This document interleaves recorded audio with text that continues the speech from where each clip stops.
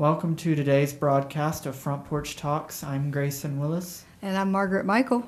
And thank you for tuning in today. And today we're joined by Pastor Joe Stoner, who's the worship pastor here at Harrisonburg First Church of the Nazarene. Pastor Joe, how are you doing today? I'm doing great. And Pastor Joe's here to share his testimony with us today. Pastor Joe, just start out telling us about where you're from and a little bit about how you grew up. Well, I grew up in York County, Pennsylvania, and I was born into a very conservative religious family. I joke sometimes that I was born in the church. I've often kind of thought about how often I was there, and if you add up all the times, there's a time to represent almost every day of my life, I think. That's a little bit of an exaggeration, but it felt that way as a child. But that's not all a bad thing. It was part of what shaped me and who I am today. Both of my parents, obviously, were strong Christians, strong believers, and did their best to instill their beliefs and their values into us kids. So what were your parents doing at the church? Like, was it just whenever the church doors were open? Were they in leadership? Well, it was probably both of those. Yeah. Whenever the doors were open, we were there. The type of church I grew up in, we had church every Sunday morning, every Sunday night, every Wednesday night. And revivals meant that was a 10-day revival. Went from Friday night of one week till Sunday of the next. That happened at least twice a year, and camp meetings in the summer were the same. My dad was almost always in some form of leadership in the church, usually on the board. He was a musician as well, so a lot of times he was involved in that. And so there were a lot of reasons why we were there, but I'd say it was mostly just because it's who Mom and Dad were. It was their beliefs and their love for the Lord and their desire to raise their family and their kids in the way that they believe would be pleasing to God. Yeah. Pastor Joe, I can relate to growing up in a Christian home with parents that, brought me to church whenever the doors were open, so to speak. But when do you recollect, so to speak, when you made the decision, the personal decision, not just your parents bringing you to church or being there as a kid, but when you really sensed God's presence in your life and really making that decision for yourself?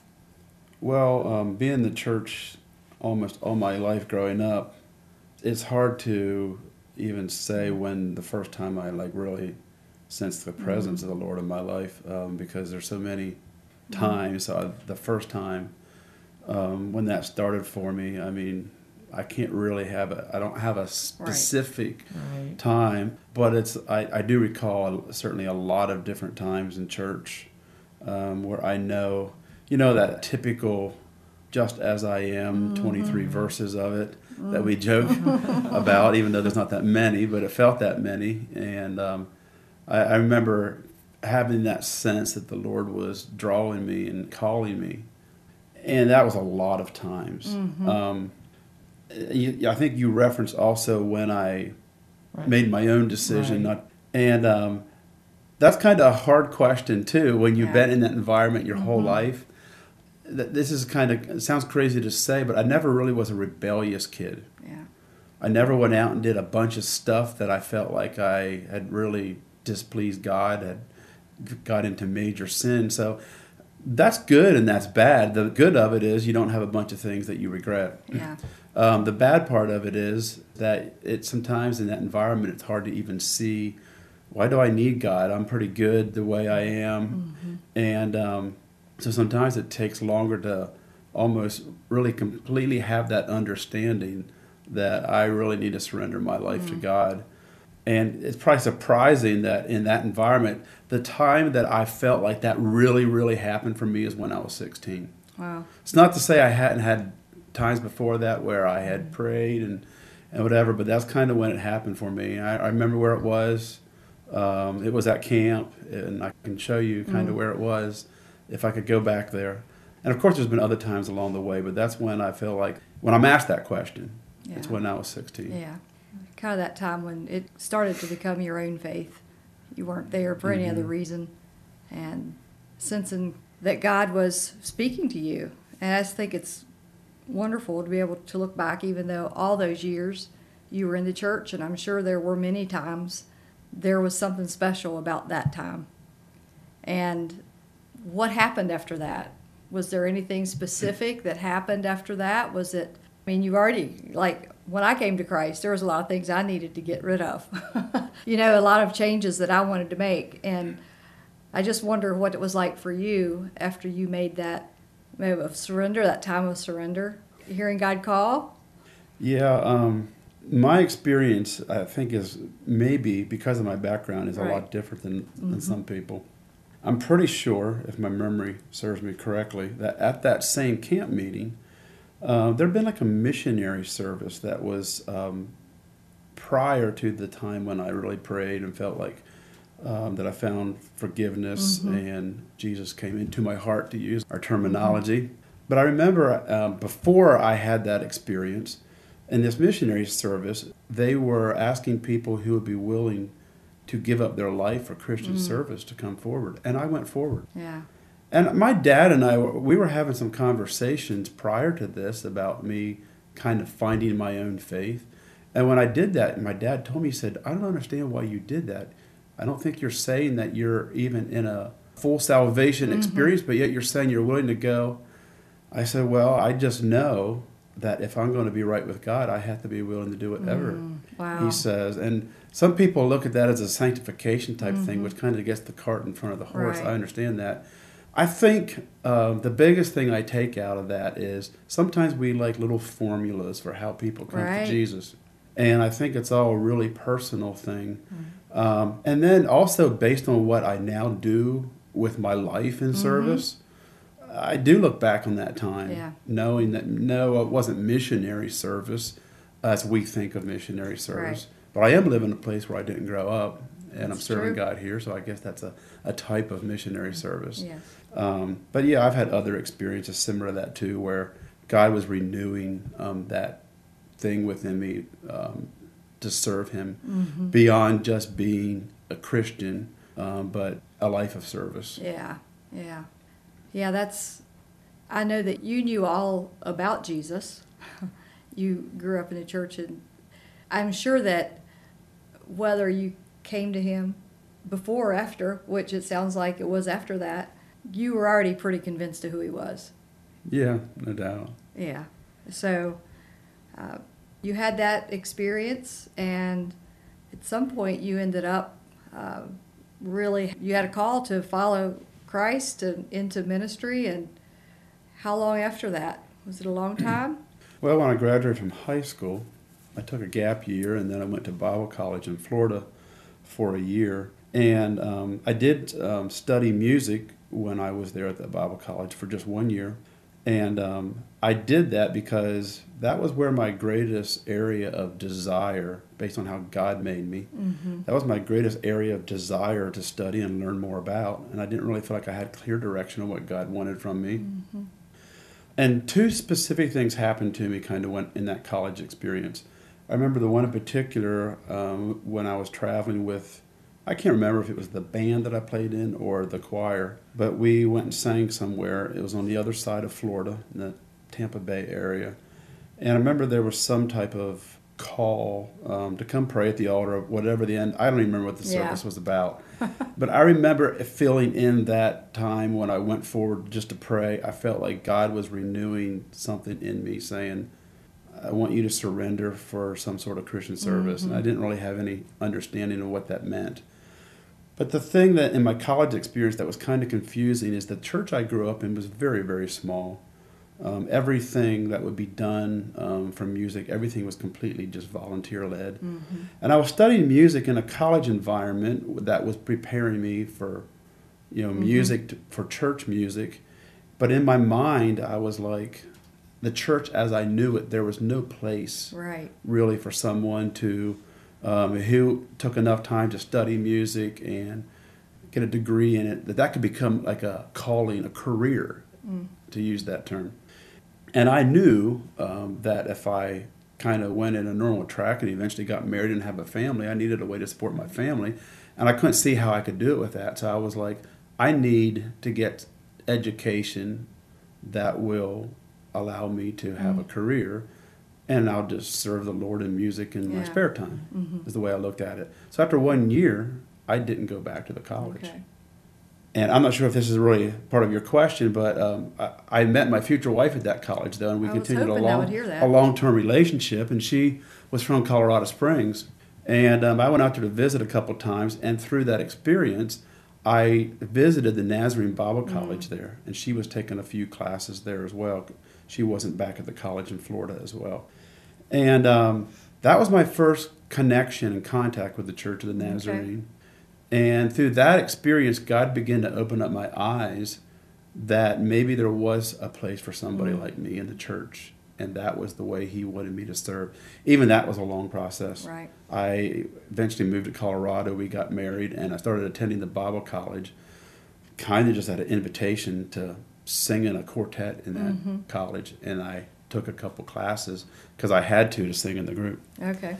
And God used that, and the man who asked me to do it kind of has become one of my life mentors and still is. His name's Dennis Hage. He's about 80 years old now, but he is one of the youngest persons I know. And he's just a great mentor to me. I still have pizza with him every time I go to Colorado if I can, because he's still there. And but that's some of how God got me to where I am. The whole college experience, even when I started there, I didn't really know what God wanted exactly. It wasn't until a couple years into it God began to make that more clear to me. Yeah. Did you meet any other people specifically while you were there? Oh, a few.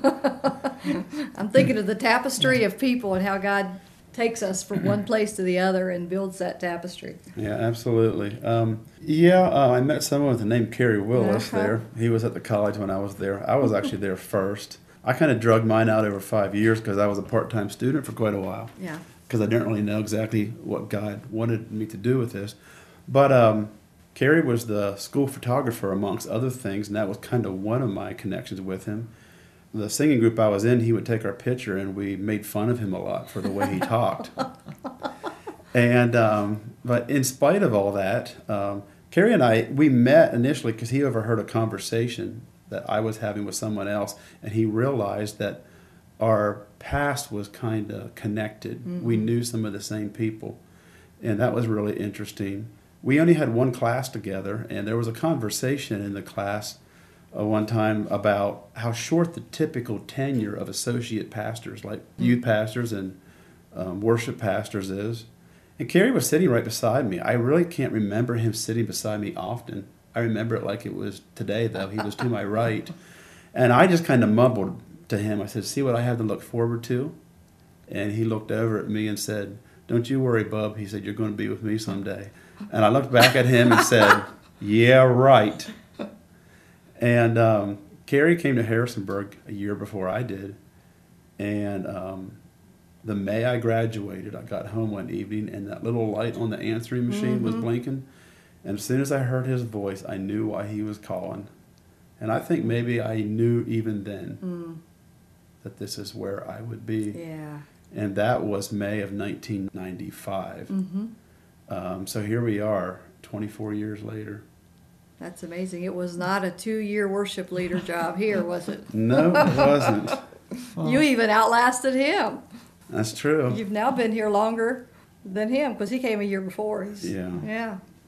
Well, thank you for sharing that. And I was hoping you'd bring up especially that story about the classroom where you said you had a lot to look forward to. And he said, "You'll be with me," and you laughing. And it's just how God works. And it was neat to hear you talking about how you got connected to the college was through the singing group, and not vice versa as you would normally probably expect. But God used your passion and desire, for music to prepare you for full-time ministry, even if you didn't know if there was a spot for you in full-time ministry in music where you felt God leading you to serve. And as Pastor Margaret said, you have been here a long time. And so just talk about that journey ever since you got that phone call from Dad on the answering machine that night. I called Kerry back, and we agreed to come for an interview. My wife and I, Christy, we had prayed about it. I think we already knew we'd be here, and I think Kerry believed that too. And he told us that you don't even need to come for an interview if you don't want to. He said, but I think you probably should. Yeah. So we did. It was July of 95 we came. And we didn't give anybody an answer before we left because there wasn't really an opportunity for Christy and I to really talk that much by ourselves to make sure with each other that we felt like we were hearing the same thing from the Lord. But I remember on the drive back to Dulles, and I remember when we got back on the plane, I remember looking out the window of the plane, and I knew we'd be back. The Lord really confirmed that. So we got here the first week in October of 95. And I can't really explain in words how God just really just completely blew my plans and expectations out of the water. I grew up in a tiny church, and I'm talking tiny, like 30, 40, 50 people most of the time. And so to come to a church, which I'd experienced larger church in Colorado, but when I came here, the church was maybe 175 to 200 people. They were nipping at the 200 mark. And the church just continued to grow as it had, since the time Carrie had came here. And within like several months, we went to 2 services. I think the only time we haven't had 2 services since I've been here is for a little bit when, like the first month I was here at Stone Spring Elementary because it was bigger and we could do one. When we first moved into this building, we had one, and within the next year or 2, we outgrew the building and had to go to 2 services. And the amount of people that God just sent our way and allowed us to minister to, it was so beyond what I ever expected. And I can't even say what I expected. I never had a number in my mind. But that God would allow me to be in a place where I saw the move of God as much as I have through the years. I'm just humbled and honored. I remember Neil Wiseman, who just passed away and went to glory here in this last year. He was one of Carrie and I's professors at Nazarene Bible College. I remember hearing him say, I think Carrie remembers this too. He used to tell students, he said, if you ever get into a place where God is moving, he said, stay. He said, because I can't tell you how many times I've seen pastors minister almost their whole life and never get in a place where God is really moving and blessing. He said, so if you get in a place, if he allows you to stay there. And I've never, when I came here, I just thought, I won't be here that long because that's the way things work. Right. Even though I guess I've temporarily forgot the thing that Carrie said. But just to be really honest, this is a little bit of a diversion. When I first left Colorado, I remember being in the U-Haul truck and looking in the rearview mirror and looking at Pikes Peak. I love the mountains, and I still love Colorado. I go back every time I possibly can. There's something about the landscape out there that just brings something alive in me like no other place that I've ever been. And but when I was looking in that rearview mirror at Pikes Peak, in my mind, when I was leaving, I was thinking, I hope I'm coming back soon. I'm just being honest as a person. The funny thing is, and I think most of us can identify with this, I went back, quite a few times for family visits and weddings and stuff like that because I knew quite a few people. And every time I was there, I would visit everybody I could that I knew. And after 5, 6, 7 years, just because the nature of who our friends were in Colorado, except for family and except for Dennis Hayes that I already mentioned, after a while there was nothing else to go back to because everything else had changed. And then, so God started to kind of show me, this is where I want you. This is just stay here. Kind of like Neil Wiseman had said, just stay where God places you. And so I still love going back there, but this is where God has me right now. And I would just even put that out to people as something to think about where they are in their own lives. Maybe you're not in ministry per se, but sometimes we're not happy with the lives that we have where we are.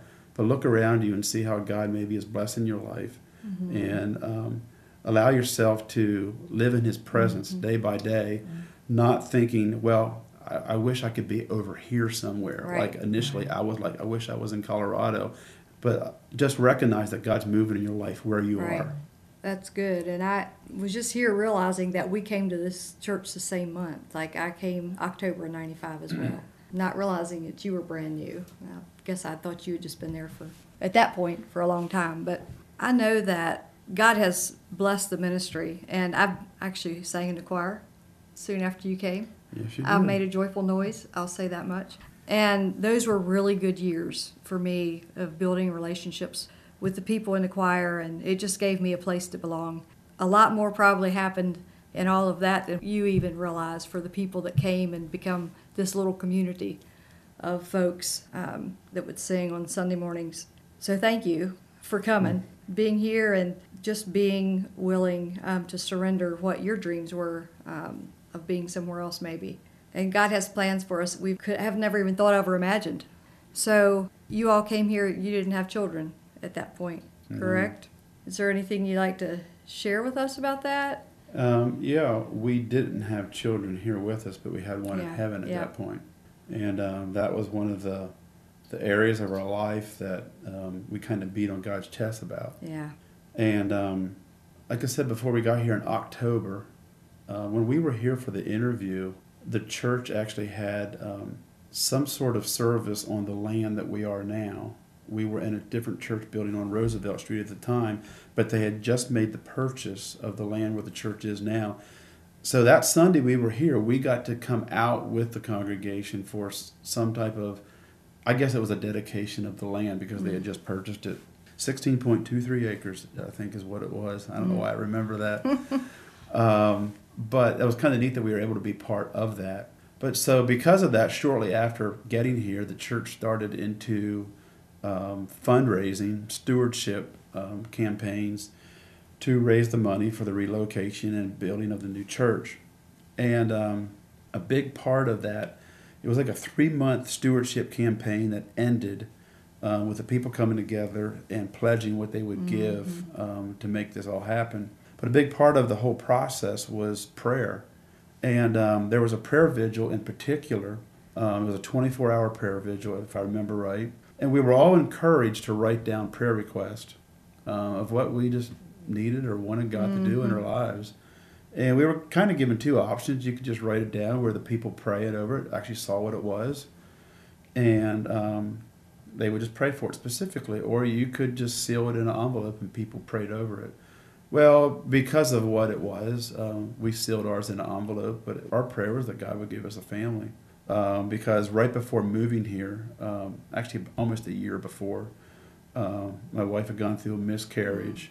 And it was at that time some things were found out that maybe it would make it impossible for her to ever have children. Well, so that was our prayer request. And it was sealed in an envelope. That was... the prayer vigil was probably like April or May of 1996. And it was like September, October maybe of that year that we found out she was pregnant with our oldest daughter. And I say daughter because that pregnancy did not end in a miscarriage.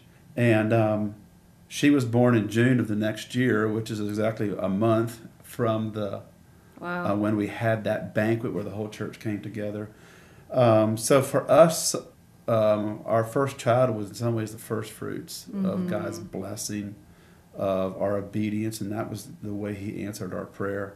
Certainly not everything in our life has been rosy since then, but through the years God has blessed us with 4 children, and we didn't see that coming based on how things were at one time. And so I mean, I can't like sit here and tell people, well, if you just obey God, everything in your life is going to be honky-dory, and God will answer all your prayers exactly the way He wants them, because God hasn't answered all my prayers exactly the way He wants. And I'll give you an example. We had a miscarriage between every child we've ever had, and some of those were pretty painful. But I have learned I can trust God. I penned the lyrics of a song years ago that I get reminded about often because Carrie won't let me forget it. And it came out of, honestly, I think I wrote it one of the weeks that we had just found out that she was losing another one of the pregnancies. But the phrase was, trusting you is easy. If you stop there, you're like, oh, that's like heresy. You can't trust God. It's not an easy thing to do. But the whole line is, trusting you is easy because you're so trustworthy. And it's not to say that really that it's easy, but it's pointing out how trustworthy God is and that we really, really can trust Him because He has our best interest at his heart, and we can trust his heart. Yeah. Yeah, and it's a very small way of having an understanding of that, but I think about as a parent, giving your children everything they want and everything working out for them doesn't always work out the best for your children. And Absolutely. And so even on so much grander scale of who God is and as our Father, he is a good Father. There's no doubt about it. Well, Pastor Joe, thank you for sharing that vulnerable testimony, but certainly an answer to prayer, maybe not in the way you guys would have expected it to be answered, and also a miracle. I would call each of your children's lives a miracle. Anything in closing that you would like to share that you haven't shared already?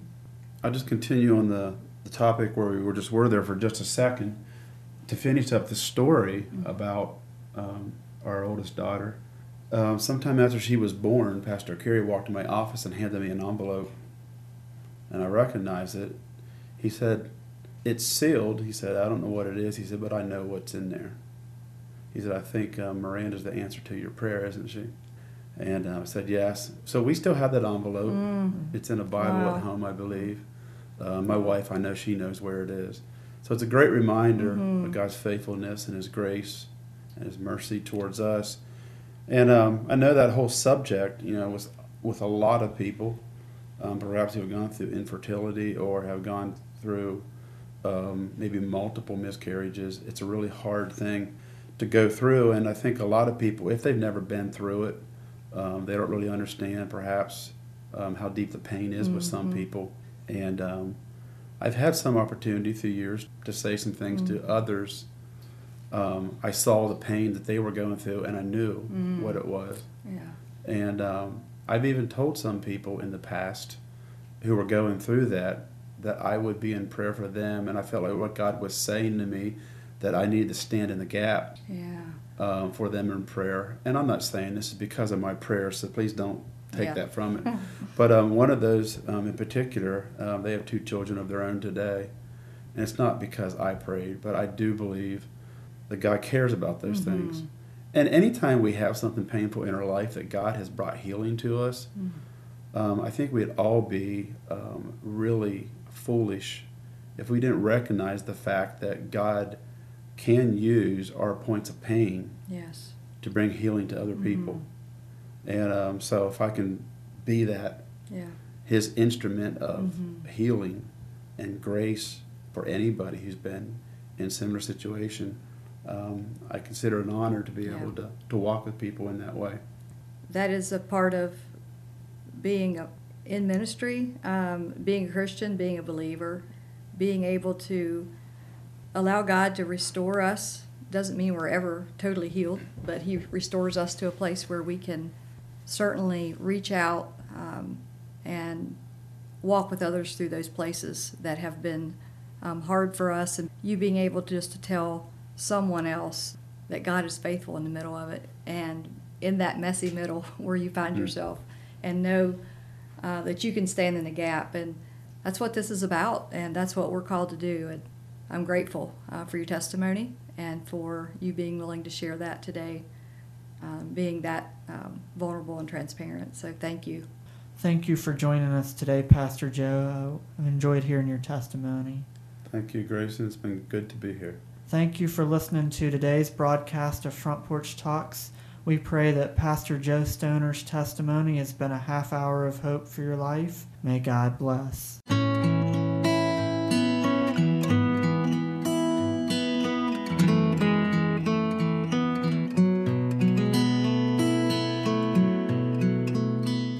Front Porch Talks is sponsored by Harrisonburg First Church of the Nazarene in partnership with Sunshine Ministries.